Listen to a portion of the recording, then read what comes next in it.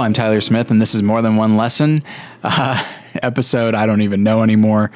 Okay, we've got a lot of stuff to get to today, but before we do that, I wanted to remind everybody that I'm going to be at the International Christian Film Festival the last weekend of April, I believe. Don't quote me on that. I don't have the information in front of me, but I will be there. There will be a table for More Than One Lesson where you can come up and say hello and look at the various things that I have chosen to pack and take to and lug all the way to Orlando. But then also, I will be doing a seminar, a 45-minute seminar called Speaking the Language of Film, which I'm very excited about and actually a little bit nervous about now that I'm saying it out loud. And so if you live in Orlando or in the surrounding area, shoot me an email, tyler@morethanonelesson.com. Let me know if you're around, if you're interested in going, because frankly, I will need someone to help me man the table, especially when I'm giving a seminar. Or I can just leave it. If people steal stuff off the table, then that's on their conscience. It's a Christian film festival. But yeah, so Tyler@morethanonelesson.com. Let me know if you're around, because I also just enjoy meeting listeners because it gives me a nice ego boost, and then eventually I just let them down, as I do with all my friends, including today's co-host. It's Robert Hornack. Robert, how you doing? Hi, Tyler. I'm doing fine. Oh, good. And I'm not let down. Well, I'm not inspired by you. That can't possibly be true. You're saying it with a big coquettish grin on your face. Okay. I'm nothing if I'm not coquettish. That's true. It almost sounded like you said cokeheadish. Coke? I thought that's what you said. No, I said... I've never had Coke in my life. Okay. It's not bad. I mean, oh, shoot, the mic's... Okay, It's terrible, and I don't recommend it. Good boy. I'm joking, of course. I have never done a single drug in my life. Nor have I. All right. Boring guys unite. Wow. Okay. So what are we talking about here? I'll tell you what we're talking about. There's an episode I've been looking forward to for the last several weeks. Why didn't I do it several weeks ago? Because we were in the midst of Oscar stuff. We did episodes about Spotlight and Room and Inside Out and Bridge of Spies. Obligatory episodes. Not really. It's more just I get very much in the spirit of award season. I know you do, Tyler. And I wanted to... What? Why are you making fun of me for that? I'm not. I'm inspired by you, Tyler. I'm inspired by your dedication to the Oscars, frankly. I guess so, yeah. I don't care much. In the end, I don't care much about the Oscars. I'm interested in them as a snapshot of the time. Sure. Especially with what wins Best Picture. Mm-hmm. Spotlight won, which actually surprised me because it only won one other award. But we already talked about that last week. And then also, we would have done this episode a couple weeks ago, except Risen came out and people were asking me to do an episode about it. So, and then stay tuned. We may or may not do an episode about God's Not Dead 2. It depends on how well it does in the box office. Josh does not want to see it. I am making him see it if it does well at the box office. This is why you inspire me, because you're able to manipulate people's lives. Like, I don't want to do this, but they do it for you. It is kind of funny the way that happens. Just the things you guys will do to be on the show, to get in front of the mic, to get you to like us. To get is that the goal? Because I think only Reed is accomplishing it. Ooh, I'm joking. Of I think course. I'm about 60-65% there. Maybe this will push me over the 70 mark. Maybe. That's up to you. Don't let me down. I'm so nervous. Okay. All right. So what we're talking about is the Coen brothers' Hail Caesar, a film that I had, that like many, I saw a trailer for several months ago, was kind of excited about it. I will say I was also a little bit nervous about it. Not nervous, but wary. Going in, I went to a critic screening and I was very excited to go to that. And just as the movie was starting, I realized, oh yeah, this could be a mess. This could be the Coen brothers just being kind of goofy and silly after making a series of very serious films. Maybe they're going to do another Burn After Reading or Intolerable Cruelty or something like that. It looks like it's going to be a big spectacle, but maybe that's all it will be. Thankfully, I was 100% wrong. Well, I was correct that it was a big spectacle, and just because it was showy just because it was, I don't know, goofy at times and a comedy, I'd say first and foremost. That does not mean that there is no depth to it. I think there's quite a bit of depth to it. And what's interesting for me, and this is not a thing I say very often, I don't say it lightly.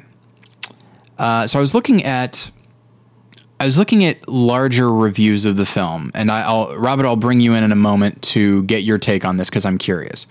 I was looking at reviews of the film, and most people liked it, but there are some people that thought it was only okay. There are some people that thought it was anti-religion, or at least mocking of religion, because, you know, it's Hail Caesar, a tale of the Christ, and where we see religious leaders. The main character regularly goes to confession. There's a lot of Christian iconography and that sort of thing. So, but it's in the midst of this goofy farce, and so a lot of people thought that it was just sort of it wasn't meant to be primarily a takedown of religion, but that it wound up being that. I could not disagree more. And what I will say, and this is the thing that I don't say lightly,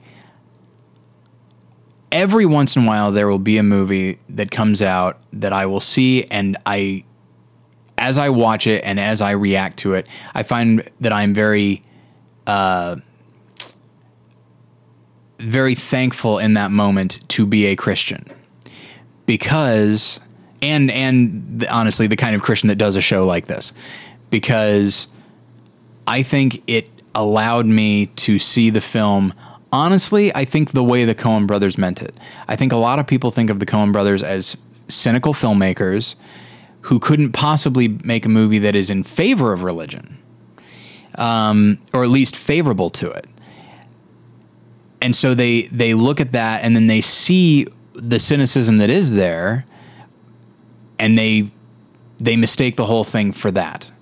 But when I look at the Coen brothers and the way they depict religion or faith in general in films like Oh Brother, Where Art Thou, and especially A Serious Man, which that one does certainly have a cynical edge to it.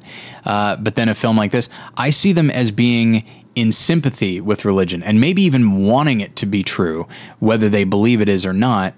And it's just a thing I find fascinating. And very few other critics felt that way. Meanwhile, when I talk to a number of my Christian friends who don't even identify as critics, they absolutely said what I said. And maybe I'm just bringing my own baggage to it, but I'm usually pretty good at knowing when a film is anti-religion at this point. And I got none of that from this film. I got, I think, a fairly clear-eyed view of religion, and that's actually not necessarily what the theme of this episode is going to be, but yeah, a lot of my friends said, yeah, that's absolutely what I got. And then other Christian podcasts that kind of do what we do sort of felt the same thing. So it's very odd that a lot of not all of them obviously, but a lot of the critics that are not Christian saw the little bit of cynicism in the film and just painted the whole film with that brush, as opposed to looking at it the way I think the Coen brothers actually looked at it, which was much more nuanced. Now, that's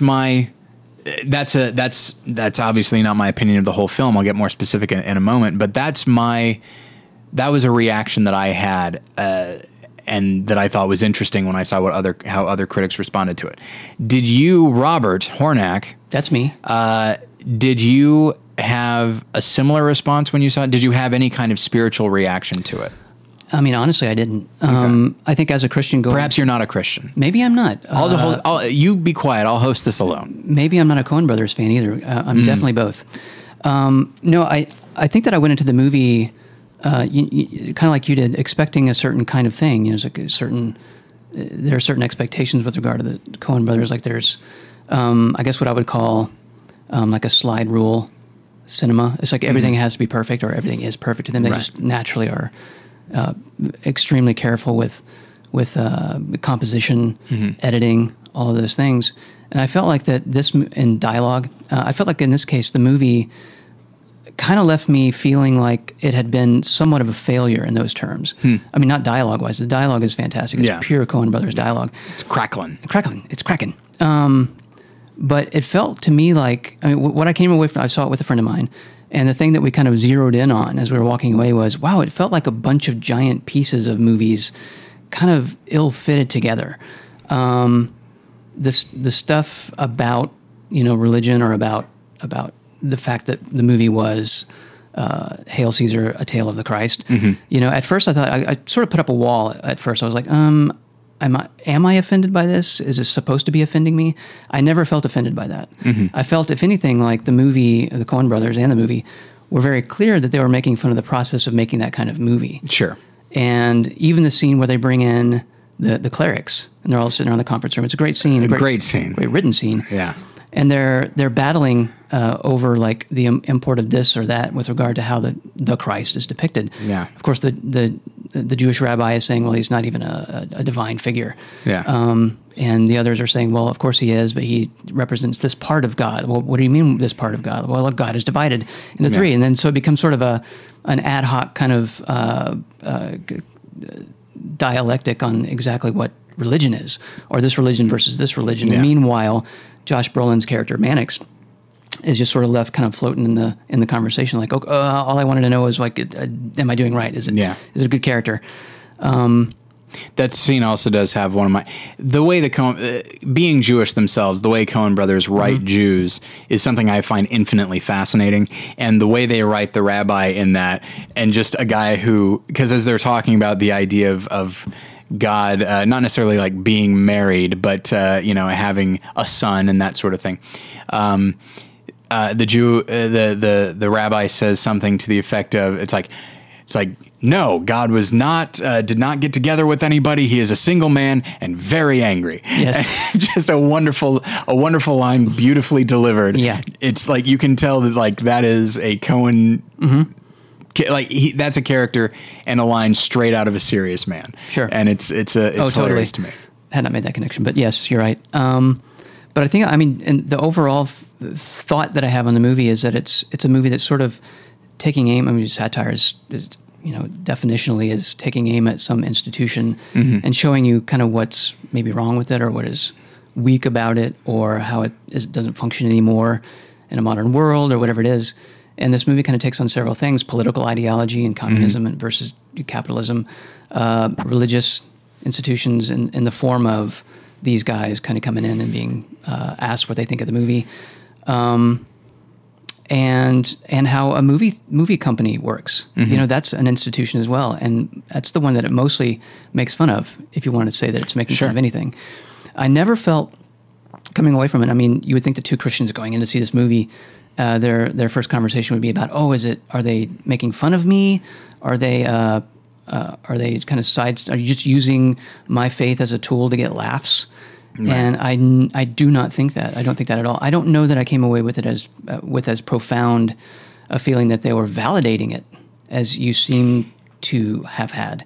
Validating it doesn't even seem right to me. But I would say, again, sympathetic. I think they are sympathetic to the faith of Eddie Mannix, especially in that scene where he is nothing if not sincere. Like, you would think that just the way, the job he has, the way Josh Brolin plays him, and the fact that the character's somewhat based on a real Eddie Mannix, who is actually kind of a slime ball.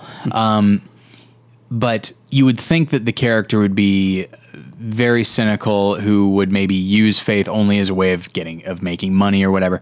But in that scene, he does seem to really want to get this right. He does. And by bringing in these people for whom maybe the concept of, by bringing in organized religion, his very sincere and organic faith became more confused. So I think they definitely have... That's a really good point. I feel like in general they have a feeling, a suspicion of institutions. Right. But I think they see his faith as a very genuine and admirable thing. My walking out of the theater, my initial reaction was, it was kind of a mess. It felt like it wasn't cohesive, if I can use that word. It sounds a little pretentious, but it didn't feel like it all came together. And I think that was just a function of the fact that the Coen brothers found a vehicle through which they could kind of parody. They're supreme parodists anyway throughout their career, but for parodying these old style movies that they grew up loving. And so, you have the mermaid story here. Yeah. You have the cowboy picture here. You have the sort of, British drawing room sort of drama here with Ralph Fiennes directing. And you have all these things, and it feels like those are fun kind of while you're watching it. But then you stand back, or when I walked away from the movie and I just sort of looked at the picture that my mind took of it, I was like, ooh, it feels kind of forced. But as the days went by, it's been probably about, 3 weeks or so since I've seen the movie. As the days went by and I would reflect on it, I really appreciated the fact that my memory of the movie was more cohesive because of the very quiet question mark over Mannix's life that he's carrying through from the very first scene in the movie where he's in the confessional. Yeah. And of course the Coens find a way to make it funny because the priest is like, you were just here like yesterday. Surely you couldn't have done anything else to confess. And he's like, well, I feel bad. I've been trying really hard, I think he said. So it feels like a theme is being presented in that scene.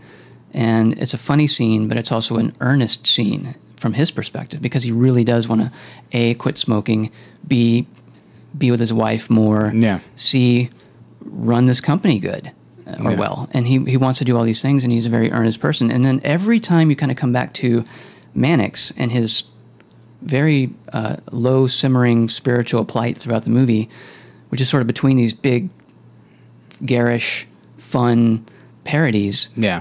It feels like a real movie. It's like a real movie walking in between all these big, garish things. And so that actually does make it cohesive. It's like, of course, the way I felt about the movie walking out of the theater is how he feels about his life through most of the movie. It's like, I'm trying to live this real life. I'm trying to connect with a real person in my own home. Yeah. I'm trying to find the goodness inside of these actors, that are trying their best are these directors that are trying to make art. You can talk about the quality of that art, Sure. That's another conversation, but they're still trying to do something and make money, yes. But through all of that is his little question, like, am I doing the right thing? Is this a frivolous, world that I've chosen to live in from 6 a.m. to 10 p.m. at night every single day of my life? Is it worth it? Should I take this other job? All these things. And so I may be overstepping into too much theme by saying that, but I really love the fact that the movie now, in my mind, is so much stronger because that quiet vibe, that thread through the whole movie is actually what the movie was. Yeah, and I think that's what got me is that I think a lot of people view the film as an ensemble film. And if you look at it as an ensemble, then it is a mess. Yeah, absolutely. But there is a lead. And he has an arc, and he's not in every scene, but he's the one we return to over and over again. And he is the one witnessing this scene, this goofy thing, that goofy thing, and the goofiness of the mermaid scene and the sailor musical sequence. The goofiness of that, they need to be, I'm not sure if I would venture, I don't know if I would say parody. I don't think they're parody. I think they're loving homage with the benefit of hindsight, that like a lot of these are movies that aren't really made anymore. And sometimes they're self-serious. Sometimes they're overly silly. Sometimes it's just about spectacle. But yeah. And so I think those need to be heightened. Because if we saw that each of these was actually, if one of them was Singing in the Rain and one was, Separate Tables or something like that, movies that are good, then, and why would we ever ask if his life is frivolous, if he is helping to make these level of film?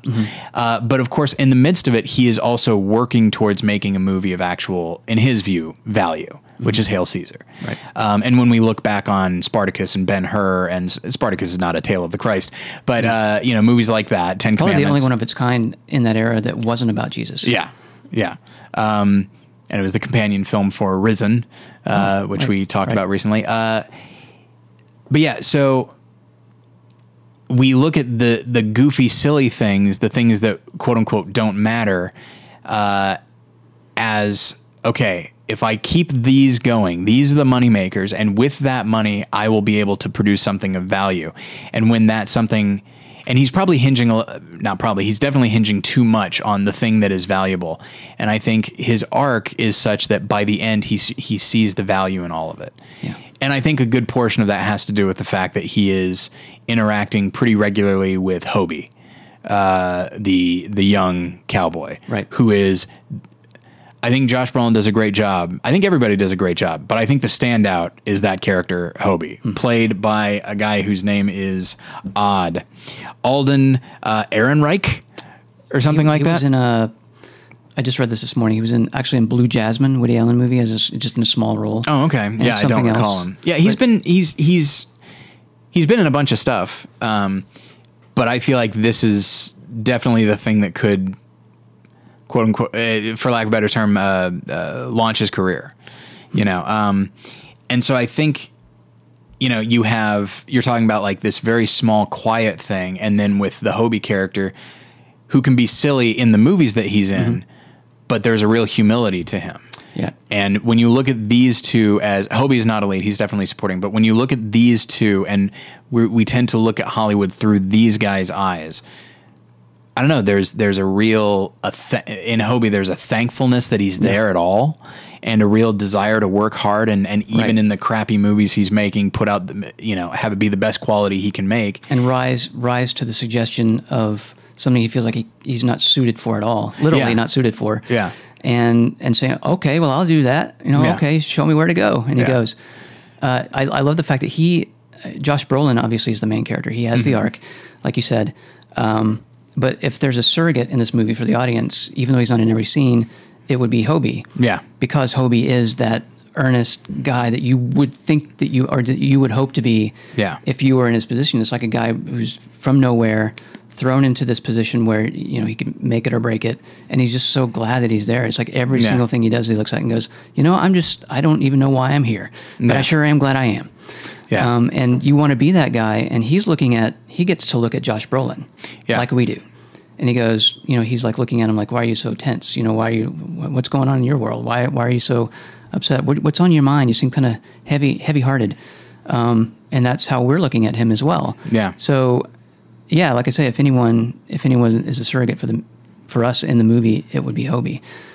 He's a good guy, good character. It's a great character, and it's kind of interesting to me that he's the only actor in the film that is not a name. I mean, I think he will be. I think he has a great future in front of him, but it seems somehow appropriate that the actor playing Hobie is not someone we know. Mm-hmm. No baggage. We know everybody else. I mean, this film is packed with actual movie stars, even in small roles like Jonah Hill, Scarlett Johansson, George Clooney. It's a supporting performance. Tatum it's not Channing, what? Tatum Channing? Is that what I said? Channing Tatum. There we go. What did I say? I don't know what you said. Tatum O'Neal? Did I say Tatum O'Neal? That's the one. Side note, listeners, go see Paper Moon if you never have. It's marvelous. A great movie. Actual father-daughter. That is not the companion film. So we're moving into specific things that we liked or didn't like about the film. I, for the most part, liked. I don't know if I'd say it certainly is not a perfect film. I liked a lot about it. I like it more now than when I first saw it, and I liked it a lot when I first saw it. I appreciate its. I feel like it juggles everything very well, probably because we have that through line of the Josh Brolin character. And we see so many different types of things. We see him dealing with executives, him dealing with gossip columnists, him dealing with movie stars. And then in the midst of all this, there's also an actual crisis going on where his lead star has been kidnapped, by a bunch of communists. Right. And then those scenes are also very interesting. And because we're allowed to see a good portion of the communists trying to convince George Clooney, who plays a delightfully dim character, which he does very well. Which he does very well, and he's very easily manipulated. And then and this will probably get more into the theme, but I do like that there's also sort of a ticking clock element in that there's an offer on the table for Eddie Mannix from Lockheed. that would basically guarantee him a ton of money with a minimum amount of work for the rest of his life. And so, but the offer's not going to be there forever. And they keep sweetening the deal. Therein lies a spiritual crisis, because he's like, well, should I give up this thing that I really do well? But that is extremely stressful. Yeah. It's always teetering on the verge of collapse. Yeah. And it's ruining my family life. Yeah. But it would be so easy. But the question to the priest is that okay? Is it okay if I go to something that I know that I'm really good at, even though it's essentially it's easy because he loves it? Yeah. Me filmmaking. Yeah. Yeah. And that will definitely get us into the theme. I'm trying to think if there's more specific things. I mean, it's the Coens. I think it's I've got a list of I think it's beautifully shot. I love the score, of course. It's Carter Burwell. Mm-hmm. I could talk about a lot of the performances, but you have a list. Well, let me expound on a few of these anyway. Okay. I like the fact that it's just essentially a comic retooling of Barton Fink. I mean, you're even at the same Capitol. Yeah. Yeah, you're at Capitol, and it's that same world. It's not quite the same era, because I think Barton Fink was more like the 40s. 40s, yeah. And this is set, I believe, in 51, 52, somewhere in there. Okay. Sort of actually toward the end of the studio system. Mm-hmm. So, I mean, for film geeks, film history geeks, it's like it adds an extra layer of kind of meaning, because he's at that stage in cinema mm-hmm. when the studio system that he is representing, or that his job is representing, is actually on the verge of collapse. Independent actors are going independent. Smaller studios are starting to take over, and so there literally is collapse around him, historically speaking. And what's interesting, thinking along those lines, because I did have the thought of like, well, what is the future for Eddie Mannix? He's in the studio system mm-hmm. now, but then I realized like, well, he's tremendously capable, and he does genuinely want to make valuable films, and he is a lower level executive. Mm-hmm. He has to answer to whatever his name is in New York, right, constantly. And so I had the thought, it's like, I'll bet once the studio system collapses, I bet he will land on his feet and could actually start his own studio. Right. Again, because he cares about the product. Mm-hmm. And that makes all the difference in the world.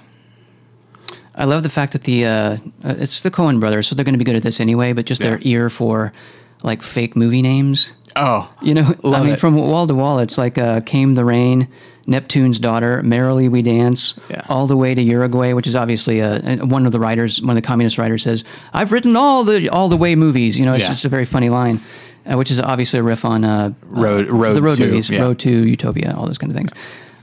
Great ear for fake dialogue, and I wrote this one down because I loved it so much. It's actually fake dialogue within the fake movie, within Hail Caesar. Yeah. Rome, suckled by a she-wolf and nurturing us, her sons in turn. Tonight I bathe in Caracalla and wash away the dust of 300 miles of Frankish road. To Rome! To Rome!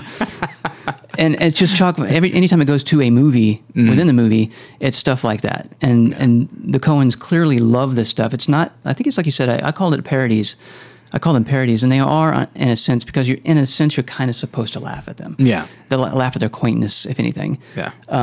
But they're also very loving homages. I mean, they're done exactly like those films would have been made. Yeah. And that shows their own grasp of not just film history, but filmmaking history. Yeah. Like making those movies, the Busby Berkeley movies, where it's like the overhead shot of the water, and the fins and coming out of the water in a perfect shape, all those things. And the dialogue from like these cowboy movies it sounds hokey in the movie, but if you're watching one of those movies, you'd actually be wrapped up in the story, and it would have that exact same dialogue. Well, and that's the thing is so I view the film as, among other things, a defense of art. Mm-hmm. In this case, movies, but art in general. There are a lot of people that think art is a luxury, that it is superfluous, and that it is unnecessary, that it's just like, hey, all right, that's great, but that in the end, it's not a thing that is required for survival. And strictly speaking, it is not, but it does make life worth living, I would say. And this is, I think, a film that in ways that I'll talk about in a moment, but it is a defense of the movies. Mm-hmm. And there are a lot of movies that have done this. George Clooney actually directed a film called The Monuments Men, which bothered me tremendously. There was a lot of stuff I didn't like about that movie, but the chief aspect that I didn't like was and that's not about movies, that's about just the importance of art. you have characters talking about paintings and sculptures and stuff like that, and you have just one monologue after another of people talking about how important art is, and like, art is the culture. If you lose art, you lose, all of the culture of a society. And to me, that almost smacked of the reason that I don't like Sean Penn as an actor. With a couple of exceptions here and there, I feel like he's always acting really hard. Yep, he is. Almost like with the force of his performance, he's trying to convince you that he's doing a real job. As if to say, like, look, I'm not a coal miner, but look how hard I'm acting. This is, you guys, this is hard too. This is very hard. Yes, I know I'm paid really well. Yes, I know I have two Oscars, but look how hard I'm acting. And I feel in that same way, George Clooney, who I know is a very socially conscious person, and probably there might be and comes from a Hollywood family, he might feel a little bit as though, I could be doing more. I could be doing more for this world. So many other people are. So what can I do? Mm-hmm. But it's like, no, making art is important, and I should remind other people and myself of that. So I'll make this movie, The Monuments Men.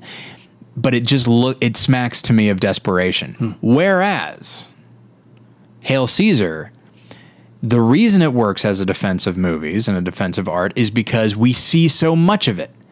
To me, it's like a movie in which a character is a great composer, a great musician, and then you hear their songs or the songs that somebody else wrote, but it's supposed to be the character that wrote the song, and it's completely forgettable, and you just think, like, maybe this guy should quit,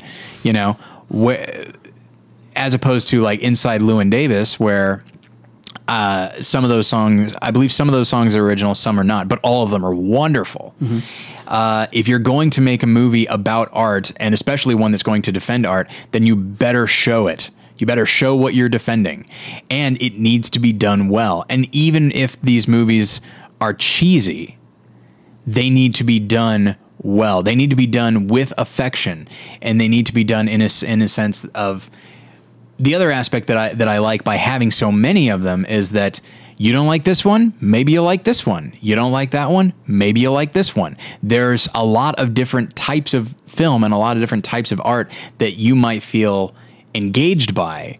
You don't have to embrace all of them, but there might be one that hits you a very specific way, so keep looking. And the film has so much of that. It almost feels like that's entertainment. You know what I mean? Right. One clip after another. Yeah, and it's a celebration. It's a defense that doesn't feel like a defense because it is first and foremost a celebration. And if you're celebrating something, I think it might not seem like it, but I think there's an inherent defense of that thing, because why else would you be celebrating it?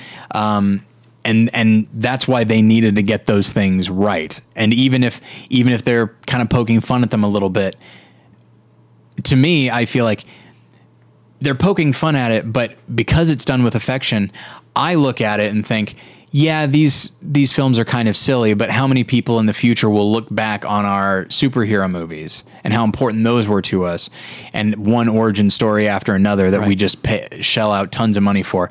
How many people in the future will look at that and say, that's ridiculous? Mm-hmm. And so there's always that potential. And so, yeah, while I do respond to the Eddie character, the world around him needs to feel authentic. And the better they are with that dialogue, the better they are with those titles, the more authentic it feels. And the more legitimate, legitimized Eddie Mannix's life becomes in that moment. Okay, sorry, I went off on a rant there. I apologize. No, I don't want to necessarily counter that fully. But even now, looking back on the movie, no, I do believe that it's a defense of art. A very... It feels weird to say that it is when I don't know that was their intention. I think they really do have a fondness, a DNA level fondness for that kind of movie because it's what they grew up on. Sure. It's like it's almost like Tim Burton making Ed Wood. Yeah. Or anything Tarantino makes these days. Yeah. There's no one that's going to say that Plan 9 from Outer Space is a great movie or that it represents art. It represents a certain sub-level, literally sub-level of a genre. And Tim Burton loves the director of Plan 9. Ed Wood. Oh, it's the name of the movie. Yeah. Yeah, Ed Wood. So he loves Ed Wood's story so much, and he loves the fact that Ed Wood was sort of an outcast and an outsider, a misfit, like he feels like he is, that he's going to make a movie that really shines a light not only on how cheeseball the movie was, but really underneath that, who the person was that made it. Yeah. And why the movie is valuable because of the person's life that movie came from. And so it's less, I feel like Ed Wood, while itself is a great movie, is less about art and defending art as it is defending the artist. Yeah. And Or the instinct to make art. The instinct to make art, even. And if anything, I think this movie is more like that. It's a nuance, I know, but because it's still defending art in a sense, but the cowboy movie that Hobie is starring in when we first meet him, is sort of like Plan 9 from Outer Space of the cowboy world. It's like, a guy on a shootout behind boulders. He whistles for his horse. The horse, Whitey, come over, and the horse comes, and he jumps on it from behind. And he's off into the sunset. It's like that's one of the most cliche images you've seen a billion times in those movies. But it's the people that are making it, and this gets back to what the movie was really about, which is Eddie Mannix and the director of that movie, and his real life, and why he's there, and the decisions that Eddie Mannix has to make in order to keep these things going, and should he keep them going, ultimately decides he should. Just like Ed Wood has this passion for making movies. It doesn't matter who hates them. It doesn't matter what people say about him. So yes, it's a defense of art. And to me, it feels more like a defense of artists. And I know that's a nuance, but I think where I arrive at the larger, both obviously, but I think when I arrive at the defense of art itself, I think is when you look at, I looked at my own instinct anytime I heard the guy from Lockheed talk about film. He's so dismissive of it. Right. And he's dismissive of the business. He's probably right about the business, but he also talks about how frivolous it is. Yep. And bunch of kooks. And admittedly, he's correct. But the way that he's so dismissive of it, and then he talks about, well, what we're doing at Lockheed, that's real work. That's important work. Serious. So it's serious work. Like a serious man. And so I feel like when you look at him and the way Josh Brolin responds to him, like just in his face, like he kind of tenses a little bit, or I guess like he winces at the idea that this thing that he loves, somebody else could devalue. And that's the thing. The guy in that moment has respect for Eddie Mannix. So one could make an argument that in that moment he has respect for the artist and the instinct to make art, but the thing itself is frivolous, so who cares? You should turn that instinct, passion towards something else. He's more after his management skills. Yeah. Whether it could be anywhere, according to him. He's like, well, you're doing this here, for all these he calls them oddballs and misfits, actually. Yeah. All these oddballs and misfits, why don't you do that for us? It's more respectable. It's serious. Look, we're making the bomb. That's important, if that's indeed important. You ever heard of the Bikini Atoll? He says to him, here's a picture of an A-bomb going off there. Come help us do this. Yeah, so he's definitely after a quality of Eddie Mannix that Eddie Mannix is utilizing for purposes that this guy thinks are ridiculous. Yeah. And when we see the conclusion that Eddie comes to, and his little monologue to George Clooney, because not only is the Lockheed guy undercutting the importance of art and the importance of film, but you also have the future. You have the communists talking about how this thing is only important insofar as we can use it to deliver a message, but the thing itself is hollow and pointless and bad unless we can turn it into something more important. They believe. What was that? Go ahead. Well, they believe as writers, we'll get back to this in a little bit more about the writers, but they believe that, the use of the studio is quite all right.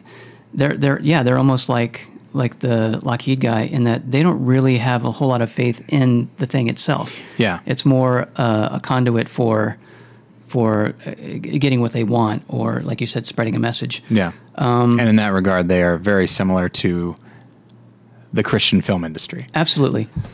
Well, I like what I actually read the script, and reading the script, it felt a lot more cohesive to me, and I was able to kind of pick up on certain things, like connections. Like, for instance, when the Lockheed guy, whose name I can't remember now, Lockheed guy is offering the job to Mannix, and he says, you're like lording it over all these misfits and whatnot. Your world is a world of make believe. Of course, they're a bunch of kooks. It's make believe. Yeah. Cut to later, you're hanging out with the writer communist guys, and they're talking about economics. Yeah. Which they say it's not make-believe. They actually use that phrase. And it's not make-believe. It's real. It's reality. It's what we can use to predict the future. And this is how we're going to conquer the world, basically. And I love those little connections. Yeah. And probably, although I don't remember, probably in that conference room scene, when the clerics are talking about it, probably somebody in there says something about make-believe or reality or this is what's most important. Because, again, going back to the fact that I think this movie structurally is about shining a light a little bit on different institutions in our culture. Sure. And ones that we hold in high esteem that are actually, because it's still people populating those institutions, it's going to be completely flawed. Yeah. There's kooks in every institution, it's not all just kooks. the one. We're all kooks. But getting back to the writers and the fact that they're all communists, I'm fascinated by the whole Hollywood 10 bit, and having just seen Trumbo recently about Donald Trump, Dalton Trumbo. You said Donald Trump. I said Donald Trumbo. I was about to. Yeah. Let's not make this too political. Yeah, I'm not talking about communism. Indeed, Let's avoid fascism. I've not seen Trumbo. What did you think? It didn't look very good to me. I liked it because of what I'm saying now, which is that I'm fascinated by that world, that era of Hollywood as reflected through those people who were suffering because they were accused of being communists, or they were being punished because they weren't outing people that they knew were communists. Yeah. So, and all this is like meted out in this movie and a great small Woody Allen movie called The Front, where he plays a front for a bunch of blacklisted writers in that era in the early 1950s. But this movie takes that idea and the very serious nature of all these men who are ostracized for beliefs that they either had or did, but should not have been ostracized for. And the sympathy that you feel for those guys, and the sympathy that, especially living here in Hollywood as a writer, you hear about a lot, and you do feel for those guys. It's like, oh wow, for their beliefs, they were kicked out of the entire system. This in America, how could this have happened? And in this movie, it turns it completely on its head. And this room full of like 15 writers, and they're all just like very casually communist. Yeah. And they're all trying to just use the system in order to get their message spread. Yeah. And I just find that I didn't know that was going to be part of the movie when I went in.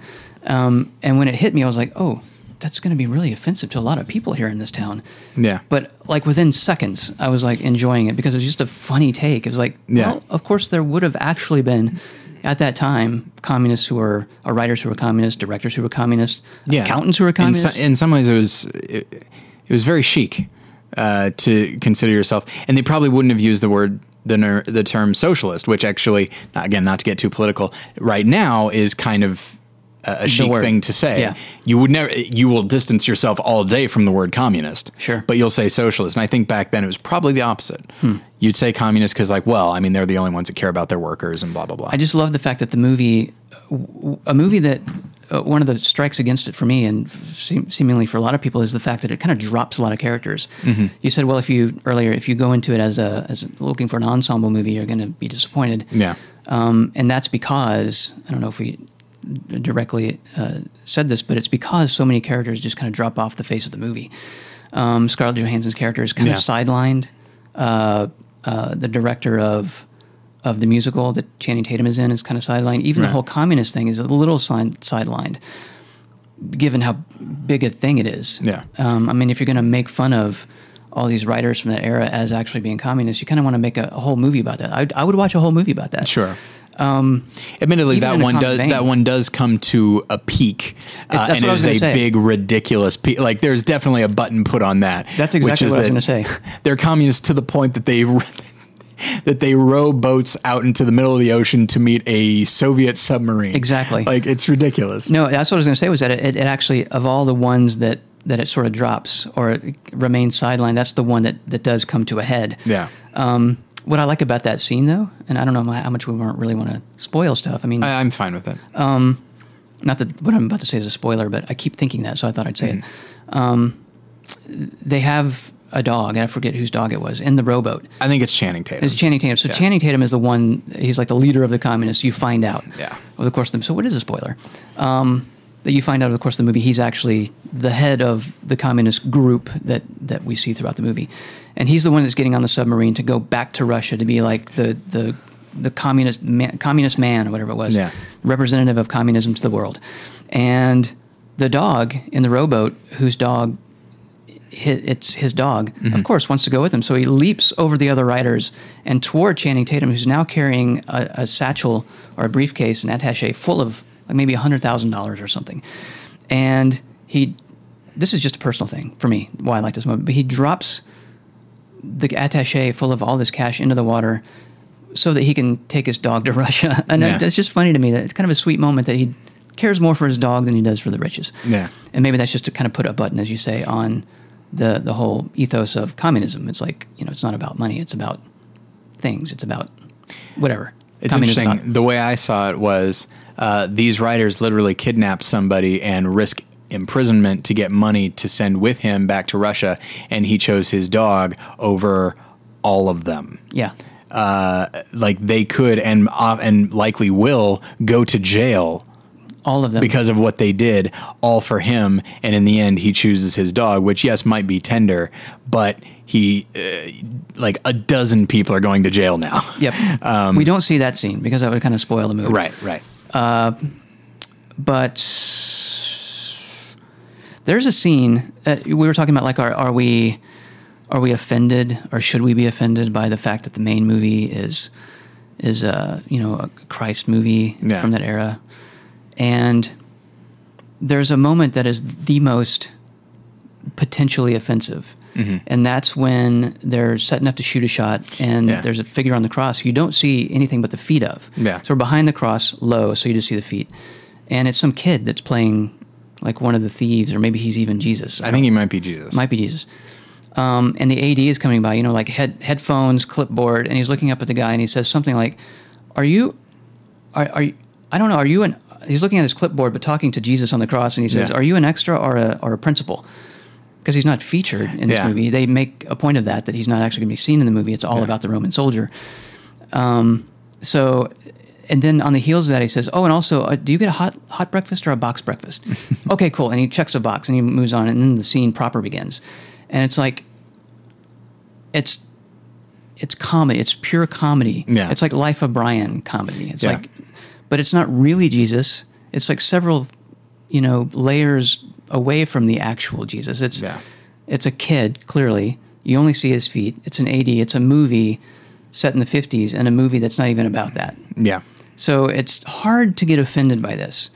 And you don't you don't get a sense that the Coen brothers are like, let's find ways that we can make fun of Jesus or God or religion even. That feels, as big as that is, that feels beneath them. Yeah.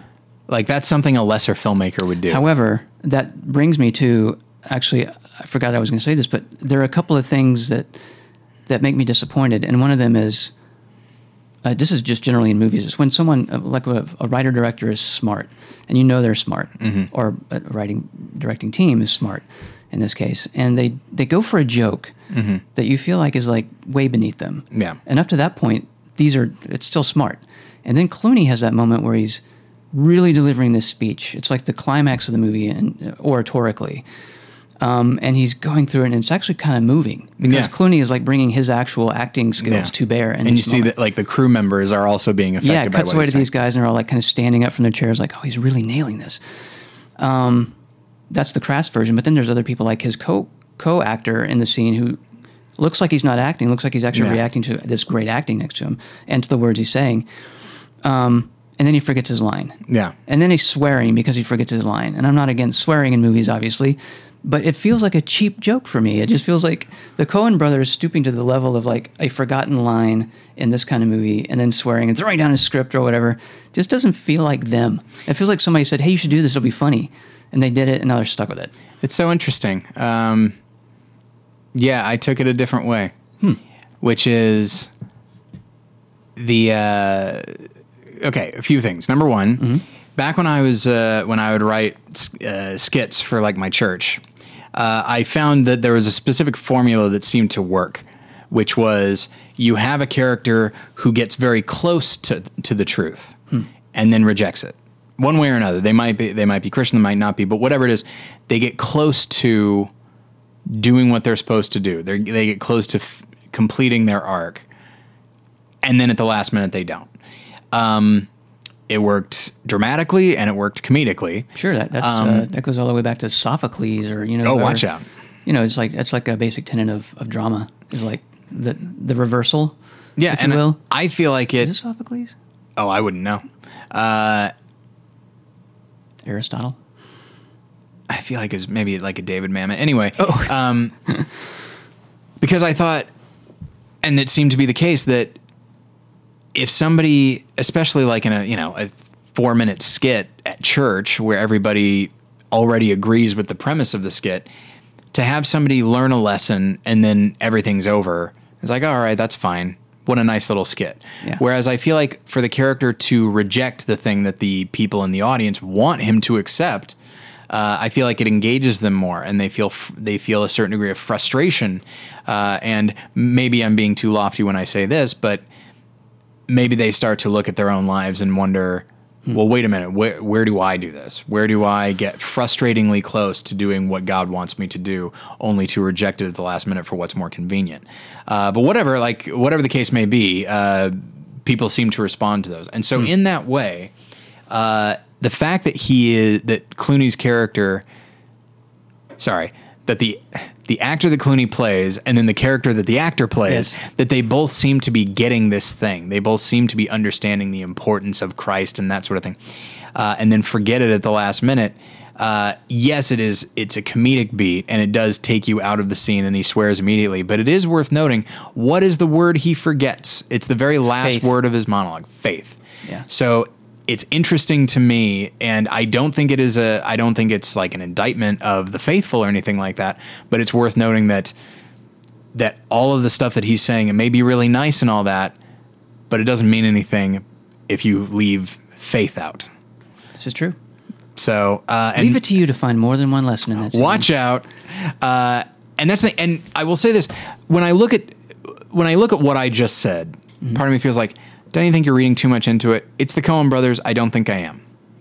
I think of all the words that he forgets, it's that one. And yes, forgetting that word of all words is funny, but I think it's also, I feel like there's a deeper thing. I think it's one of those things where I'm going to have to go on my own faith, if you will. Watch out. And on paper, it works. Mm-hmm.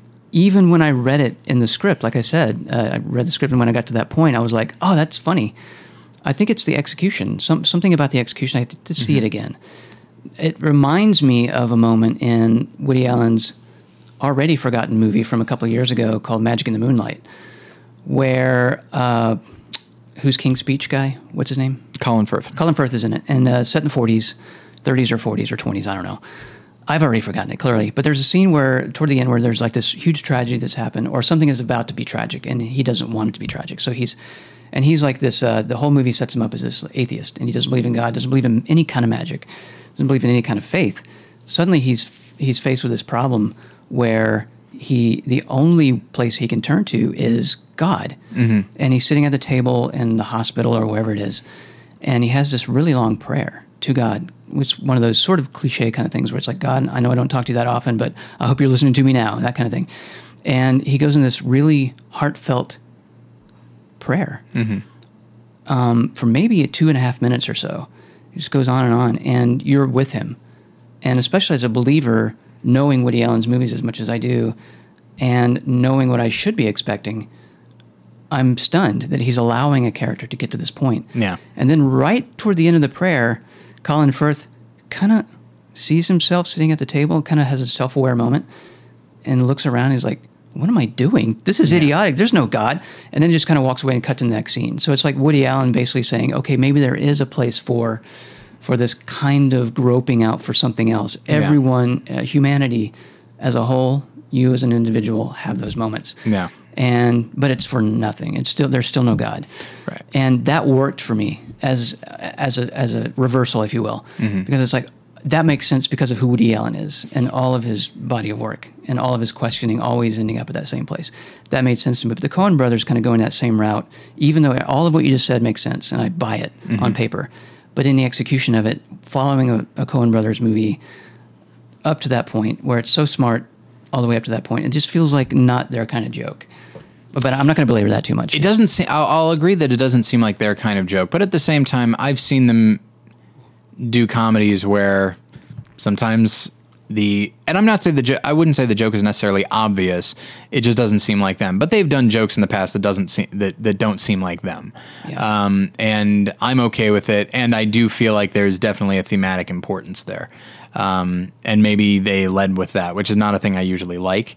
But I thought it worked. The people in my theater laughed a lot at that, and I saw it with Jen, and she laughed a lot at that. I didn't find it that. There was laughter where I was. Like, I didn't find it that funny, but I was focused on the thematics of it. Sure. So I'm trying to think if there's anything else that worth talking about as far as the film itself. I mean, there's tons of stuff that I responded to about it before I move on to a more thematic discussion.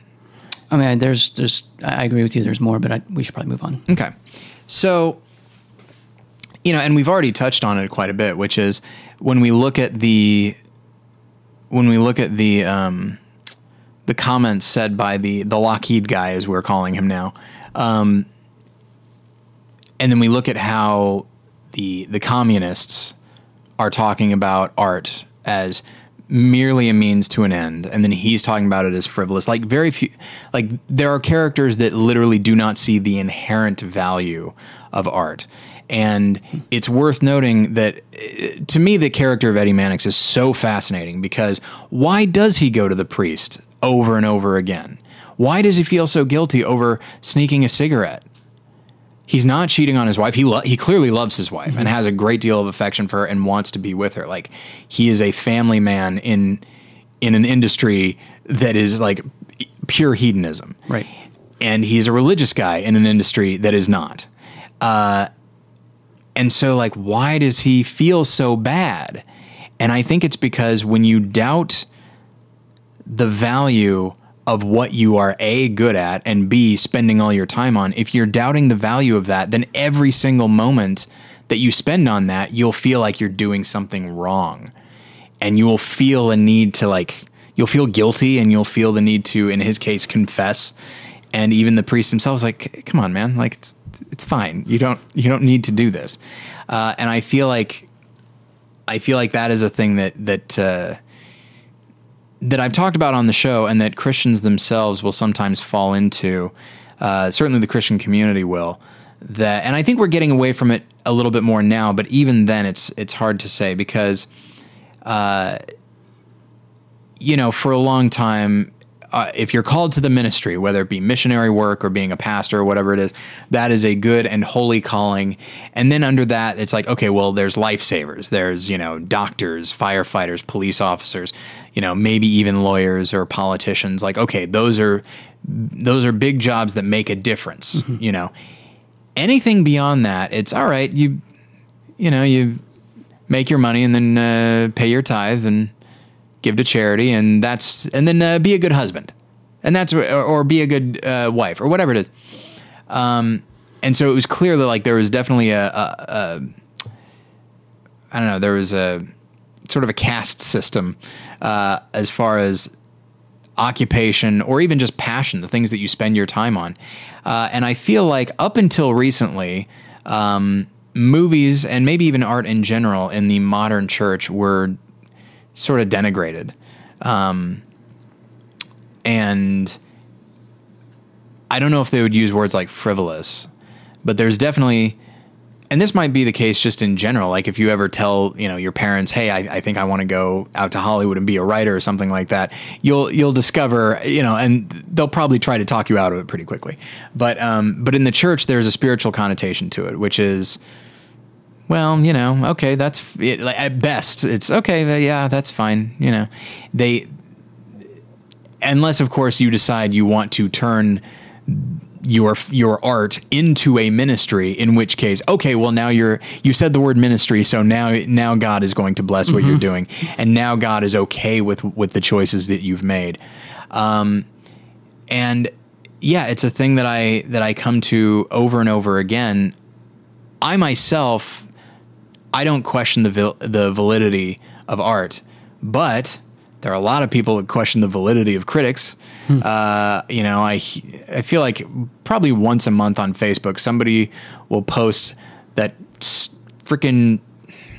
that Teddy Roosevelt quote. Oh, I don't know the one I'm talking. Oh man. Okay. I don't have it in front of me. What did Teddy say? Just something like, it's not I believe he says like, it's not the critic who counts, or, it's the guy, who runs the race, not the guy who sits on the sidelines and judges the guy who runs the race. And it's like, okay, I get what you're saying there. But at the same time, and a lot of people will throw that out there, and people are often very quick to say, hey, whatever a critic says, I just do the opposite. And as I've said on the show before, it's like, oh, that's great. I'm sure movie executives love that. That is definitely a mindset that they would want to encourage. I would say that they're reading the wrong critics. I would say that they're reading critics wrong. And so, yeah, and it's a frustrating thing, and it's something that I do run across a lot in the Christian community, is that, like, these critics are trying. I've actually read this in a lot of places, like, oh, they're just trying to make themselves sound smart. They have no respect for religion in general, and they have no idea what what regular people like, and blah, blah, blah. They're just snobs and all this kind of thing. And that is potentially true, but that doesn't mean that a critic has no value. And I don't devalue the importance of critics, but it's difficult when you feel like society has no use for you. And when you feel like in the long run, what purpose do you serve? I feel like God has called me to this, and I think and I've followed it, and I'm excited to do it. Sure. And a lot of good things have come about from it. But when I look at, like you, who is a writer, you're the one that's actually making the art. I'm simply standing back and saying, thumbs up, thumbs down, which admittedly is not what I'm doing, but that's kind of how I think of it sometimes. And I think, if art is frivolous, art criticism, how much more useless is that? Sure. And so what I wanted to talk about, I'll use that to get us into the companion film, which we'll talk about very briefly, which is a film that I only saw recently, which is Preston Sturges's Sullivan's Travels, which came out in 1941. Stars Joel McCrea and Veronica Lake, who is on the take, apparently, based on what the poster has said. Is that what the poster says? Yeah. On the take? Veronica Lake is on the take. What does that even mean in the context of the movie? I don't even know. On the take. But like, if you look at the poster, like it has like an image of Veronica Lake and says Sullivan's Travels. And it's like, you guys, look, I recognize that you need to use the pretty girl to sell it. Although Veronica Lake is shockingly short. He's pretty tall too. Is that what it is? Yeah, okay. He's tall and she's short. Because she looks like she's 3'7". Yeah. Or something like that. She looks very small in this movie. But, yeah, so Sullivan's Travels is a film, like, again, I knew what it was about.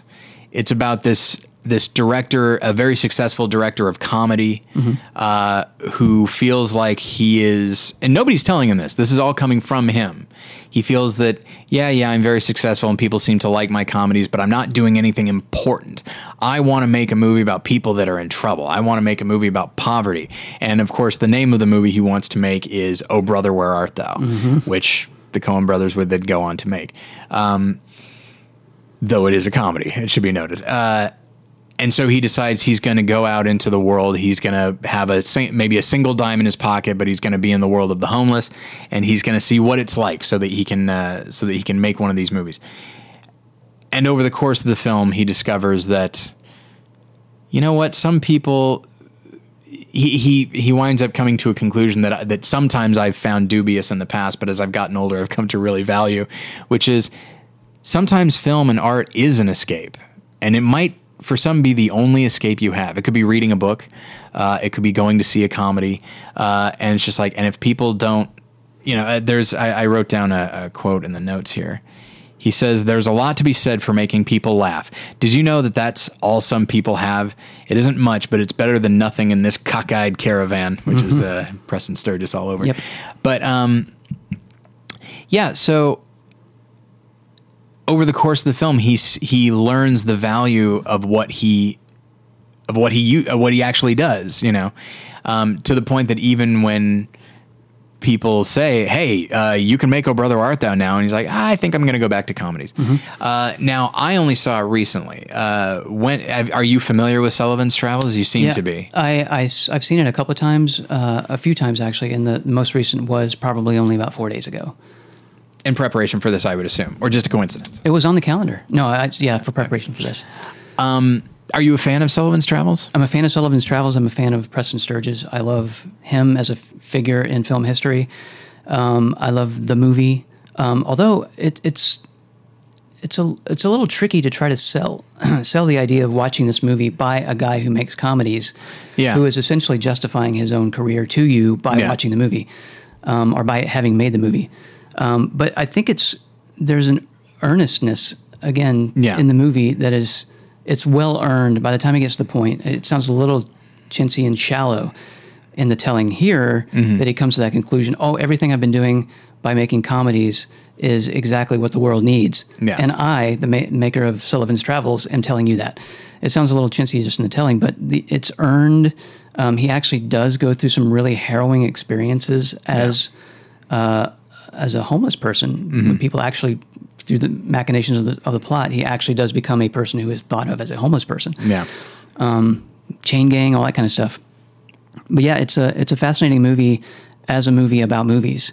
Yeah. And it's a fascinating movie about coming to terms with who you are and what you're best at. And you know, it's interesting. I feel like what you're saying in that it could appear, and I know you're not saying this, but it could appear as though he's justifying his own existence. I feel like if everybody else was telling Sullivan, if everybody else was telling him comedy isn't important, drama is important, and then he's like, all right, I guess I'll try to make a drama, but first I should learn this, and then he comes to the conclusion, you know what, you're all wrong, comedy is important. Then that looks defiant. It looks like, I knew this the whole time, but I guess I'll go along with this. Nope, I was right. That looks like somebody trying to justify their own existence. Whereas by having everybody else value what he does, but he himself does not, more than anything, I feel like this is an internal struggle for Preston Sturges. Absolutely. which is why it is earned. It's earned, and that's why that earnest muscle in the movie is so strong. Because you do see a man who, and this has to be, I mean, I mostly wrote comedy stuff for a long, long time. Yeah. And then it's only been recently that I've tried to write anything quote unquote serious or like a drama. And I found that I'm okay at it. But my heart feels like it needs to go back to that. Yeah. Because I like living in that tone more in comedy. Yeah. I think that just like the Coen brothers are doing in this movie, as per our conversation now, you know, there's a lot to be had from comedies if you want it to. You don't have to be just all slapstick or anything, but it can actually have themes that resonate with you, the person. And I believe that that same feeling that I had when I went into writing these dramas is the same feeling that Preston Sturges probably had when he came up with this idea. Yeah. It's like, I want to be taken seriously. It's like Woody Allen when he made Interiors. I started to always go back to Woody Allen, but here he made all these just slapstick comedies, essentially, those first 5 or 6. Smart still, but very broad. And he says, he made Annie Hall, which is sort of the bridge to stuff we know now. But then right after Annie Hall was Interiors, this straight up drama. Yeah. And, you know, it's got its merits, but it's weird in his body of work because there's not a single laugh in it. Well, it's very Bergman, right? Like that's the idea. It's very much his idea of being Bergman. And Bergman is not a laugh riot by any stretch. And I think, Oh Brother, Where Art Thou, in Sullivan's Travels, which is the script that he's trying to get these producers to say yes to, is his Interiors. It's like, I want to be taken seriously. I want people to know that I'm not just a joke machine or a slapstick machine. And I'm certain that Preston Sturges had that feeling. Sure.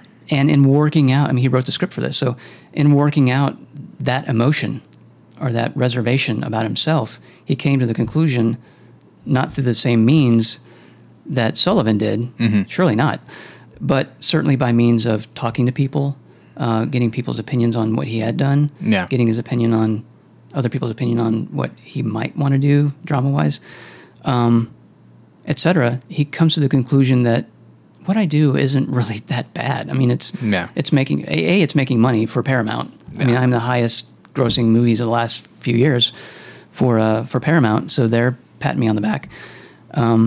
And they're critically praised movies, so they're loved, and the audiences are coming to them, and they love me, and they love the movie. So I'm not doing anything wrong.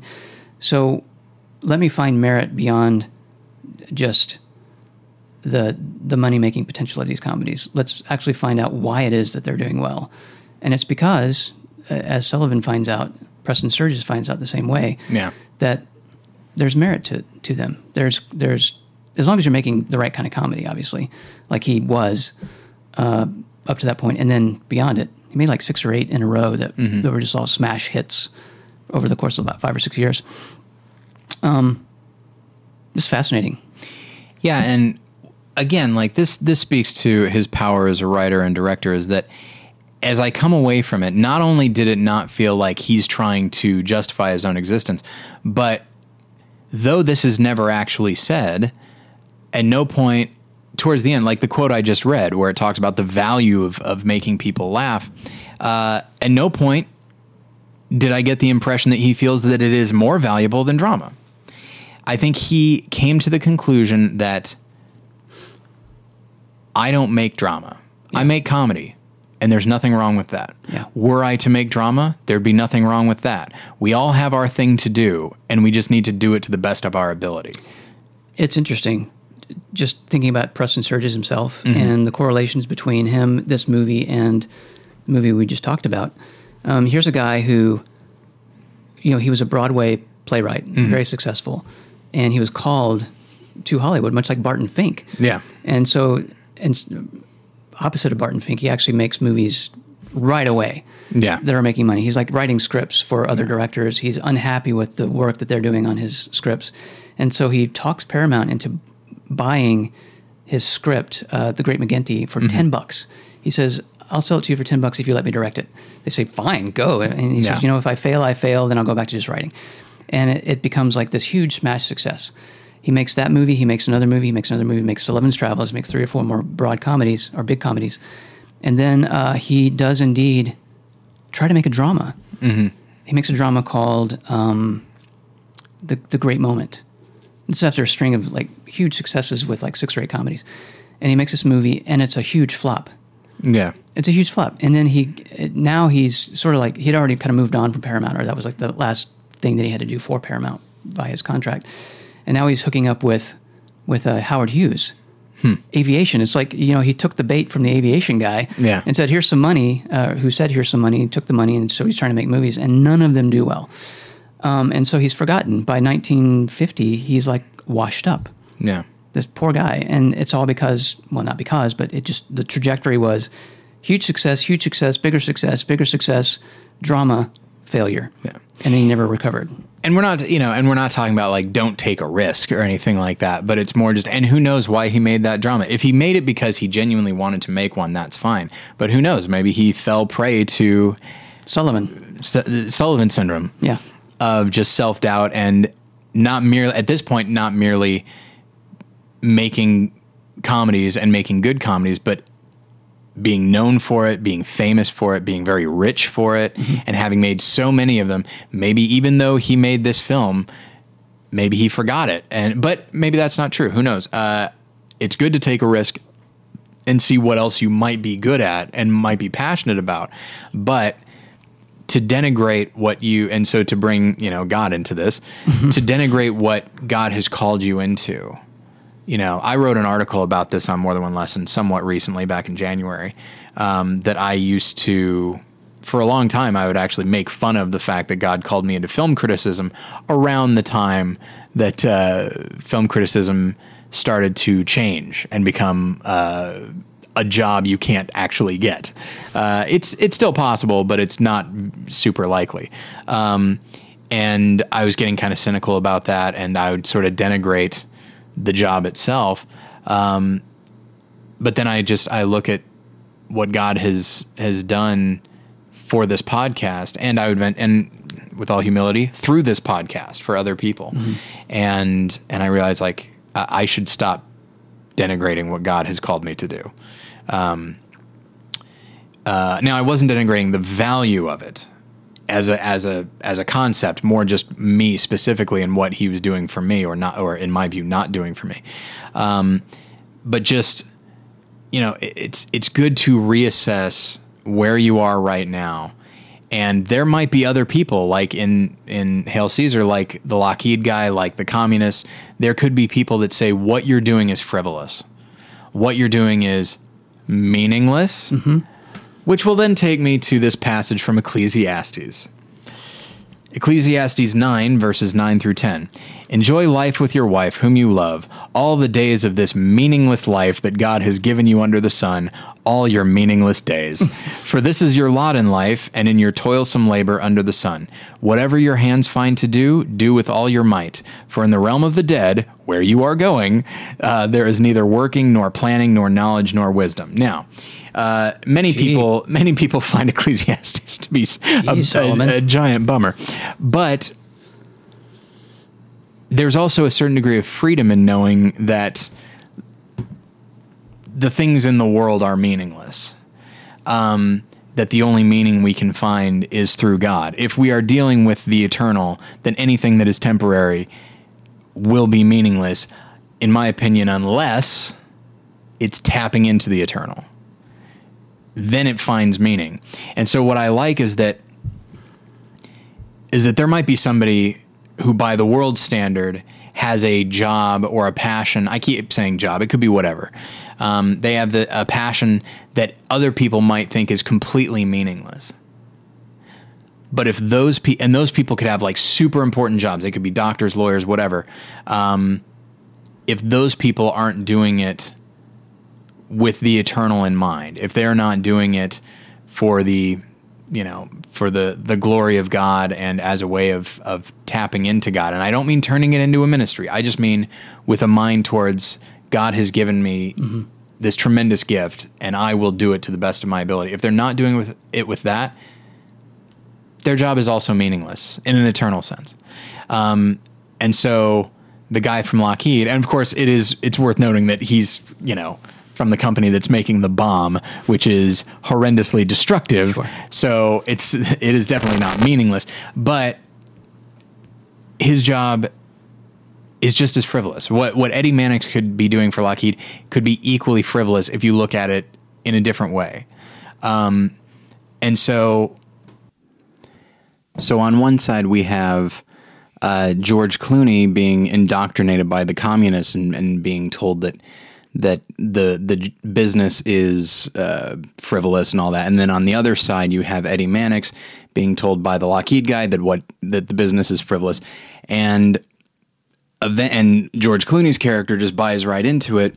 But Eddie, having talked to Hobie and seen his humility and then just seeing the day unfold the way that it has, and then on top of everything else, going to the set of Hail Caesar where there's the 3 crosses there, and so he does seem to be almost praying about this, and the conclusion that he comes to is that there is value to this. And so when George Clooney tries to tell Eddie about the stuff that the communists told him, Eddie responds in a way that is funny, but also I find quite touching, where he slaps George Clooney in the face and he says, "Hey, what we do has value. Now go out there and do some good work." And so, so he winds up taking ownership of what he has been, at that point, I think I'm safe in saying, what he has been called to do. And so there's a really nice moment at the end, and one that I think really puts a cap on the theme as a whole. And so, it's whatever it is. So listeners, whatever it is that you are doing that maybe other people don't value, and maybe you yourself don't really value. I'll paraphrase Sullivan here. Whatever it is, there's a lot to be said for it, and it might actually be the only thing that people have. There have been moments with this show where people have emailed in and have said that from the standpoint of like being fans of film, but also having a mind towards God, it's kind of the only thing they have. It's the only thing that will challenge them in that way. There are tons of books out there, and there are other podcasts out there as well. So there are other resources, but for a while, this is what kept them going in a very specific regard. And so, like, who am I to denigrate that? And so, hopefully, listener, this is an encouragement to you. I don't know what it is you're doing, but if you are doing it, if you are seeing it as an opportunity from God that you are seizing as much as you can. You could be a teacher, you could be a plumber, you could be a fast food worker, you could be a painter, whatever it is. Or maybe it's not, maybe you don't have a job. Maybe you are a stay-at-home husband or wife, or a father or mother, or whatever it is. It could be taking care of your elderly parents, or just a student. Whatever it is, it might seem unimportant, it might seem frivolous in the moment, but it's tapping into the one thing that has meaning if you do it right. So, what do you mean? So don't right. When I say do it right, if you have the right mindset behind it, if you're doing it for God and thus doing it to the best of your ability, understanding, of course, that you will fail from time to time, but there's forgiveness there. If you're doing it with that in mind, then it is not frivolous. It's the exact opposite of frivolous. And that is one of the great things about the gospel, is that it is an equalizer, and that the people, first shall be last and the last shall be first, and that includes social status, and professional status and stuff like that. So yeah, hopefully, listener, you find this encouraging. I love Hail Caesar. At the moment, is my favorite movie of the year. Admittedly, I've only seen 7 movies, but yeah, I really enjoy it. I don't know if it's not really in theaters anymore. It might be, depending on where you live. But if you haven't seen it, well, we spoiled everything for you. But it's still worth seeing. Absolutely, and it's still funny. And it's still funny. So seek it out. And if you haven't seen Sullivan's Travels, that recently got a nice release on the Criterion Collection, and that one is also definitely worth seeking out. So I think we will go ahead and leave it there. If you have any questions or comments, you can email me, Tyler@morethanonelesson.com. You can also like us on Facebook. You can follow me on Twitter @MoreLessons. Robert, where can people find you online? Anywhere? You ask me this every time. I know. I always forget. I always have the same answer.